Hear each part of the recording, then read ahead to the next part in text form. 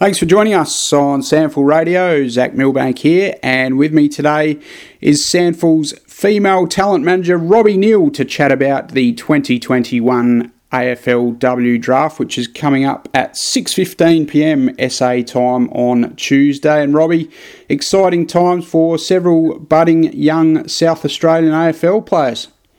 Yeah, absolutely, Zach. And it's earlier this year, being July. We're not having this discussion in October, so clubs are obviously getting prepared earlier, given the earlier start of the year. We're starting the season before Christmas at AFLW level. So, clubs are getting themselves organised, and they'll be starting pre-season in September, which sounds quite funny.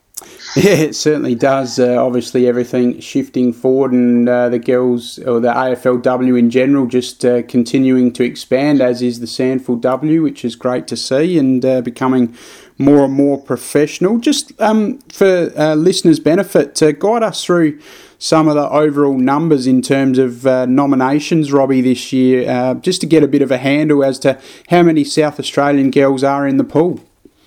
Yeah, well, in the South Australian draft, there's close to 40 who have nominated for the Crows, I suppose, to entertain whether they would like to take them. So, yes, I think there's around 39. I think in the final report, and a number of also nominated interstate, Zach. So we probably have just over 50 players who have nominated to be taken by an AFLW club.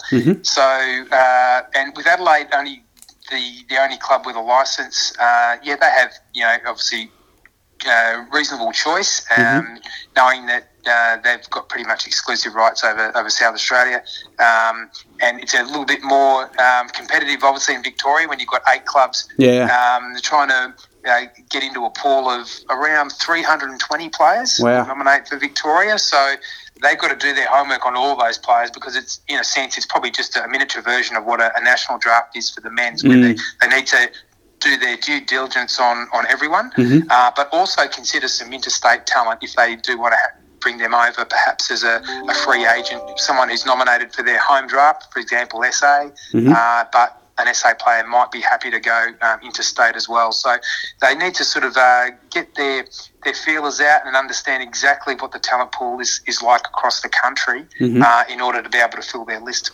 So that's a good point that you make there. Just guide the listeners through what happens with the AFLW draft process. It's a little bit different to the boys, where going into a draft it's very uncertain, and the boys could go to any part of the country. But obviously, due to relocation costs and the sport still being somewhat semi-professional at AFLW level, it is quite different, isn't it?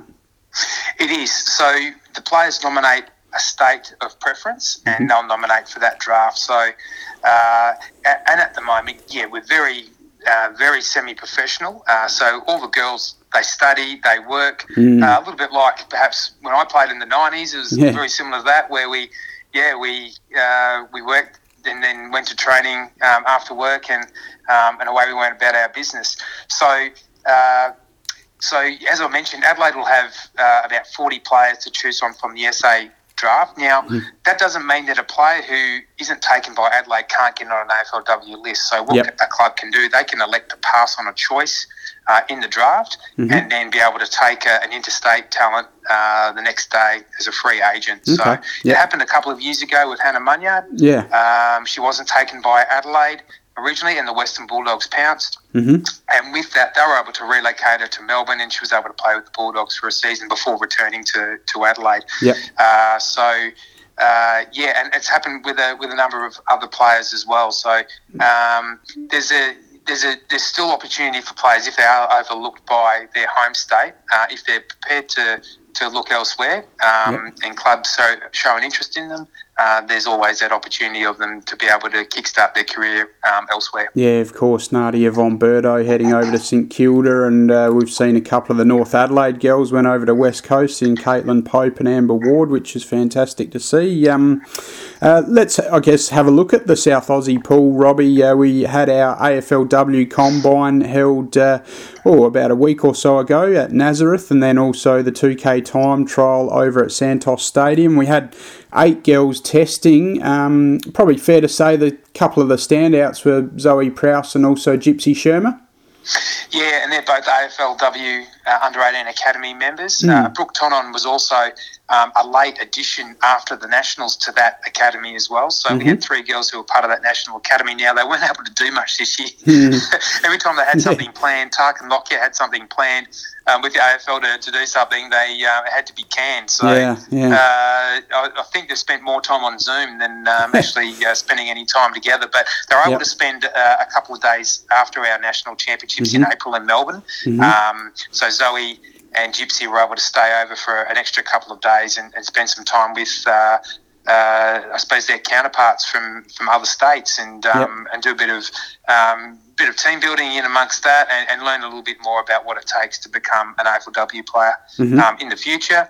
And they've done a lot of online stuff since then when they've had things planned to meet and play some games in Melbourne. It's obviously been canned due to the situation we're in at the moment. So, and I suppose we've got our national championships. We got it completed, and we got our combine completed. The boys, unfortunately, they're in a situation where they're cancelling things and rescheduling and having to come up with contingency plans. So, but our female talent got every opportunity to be able to display their talent this year, and we weren't too badly affected.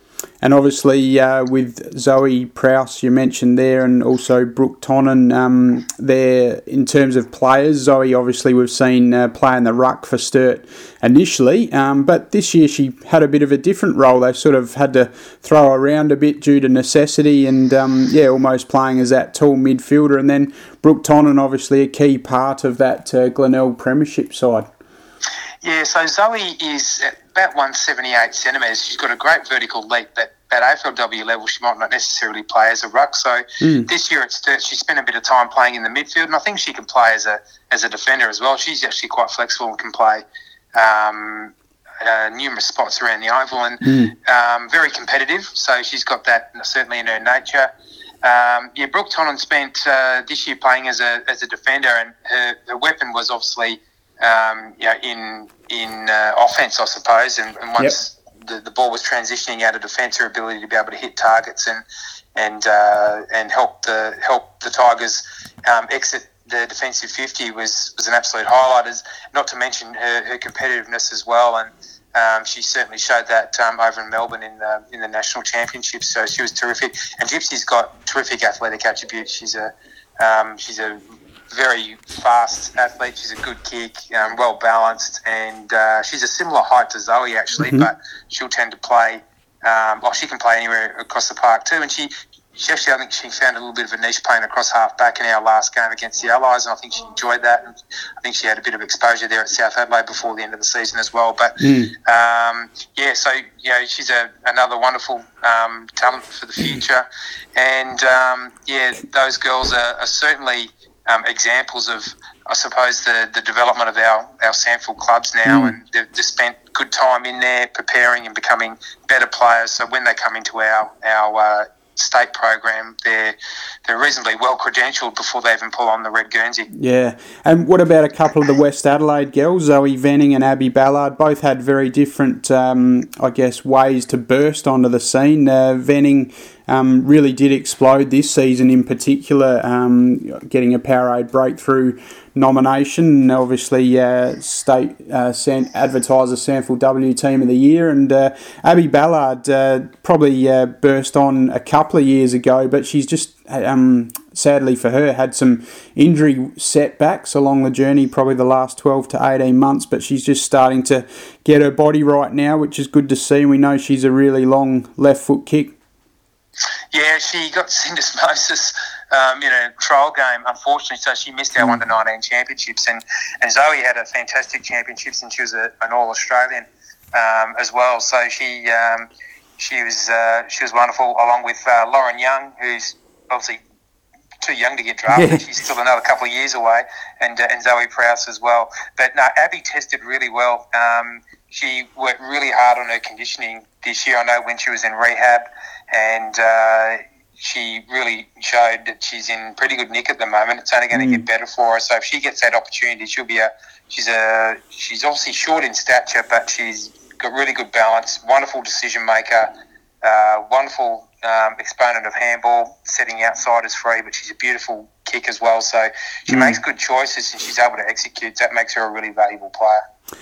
This would be a very heartwarming story if she were to land on an AFLW list. But Leah Cutting, obviously, we all know what she's achieved with the Nord Footy Club this year in particular, becoming the first female player to reach 50 SANFL games, along with both Leah Tynan as well.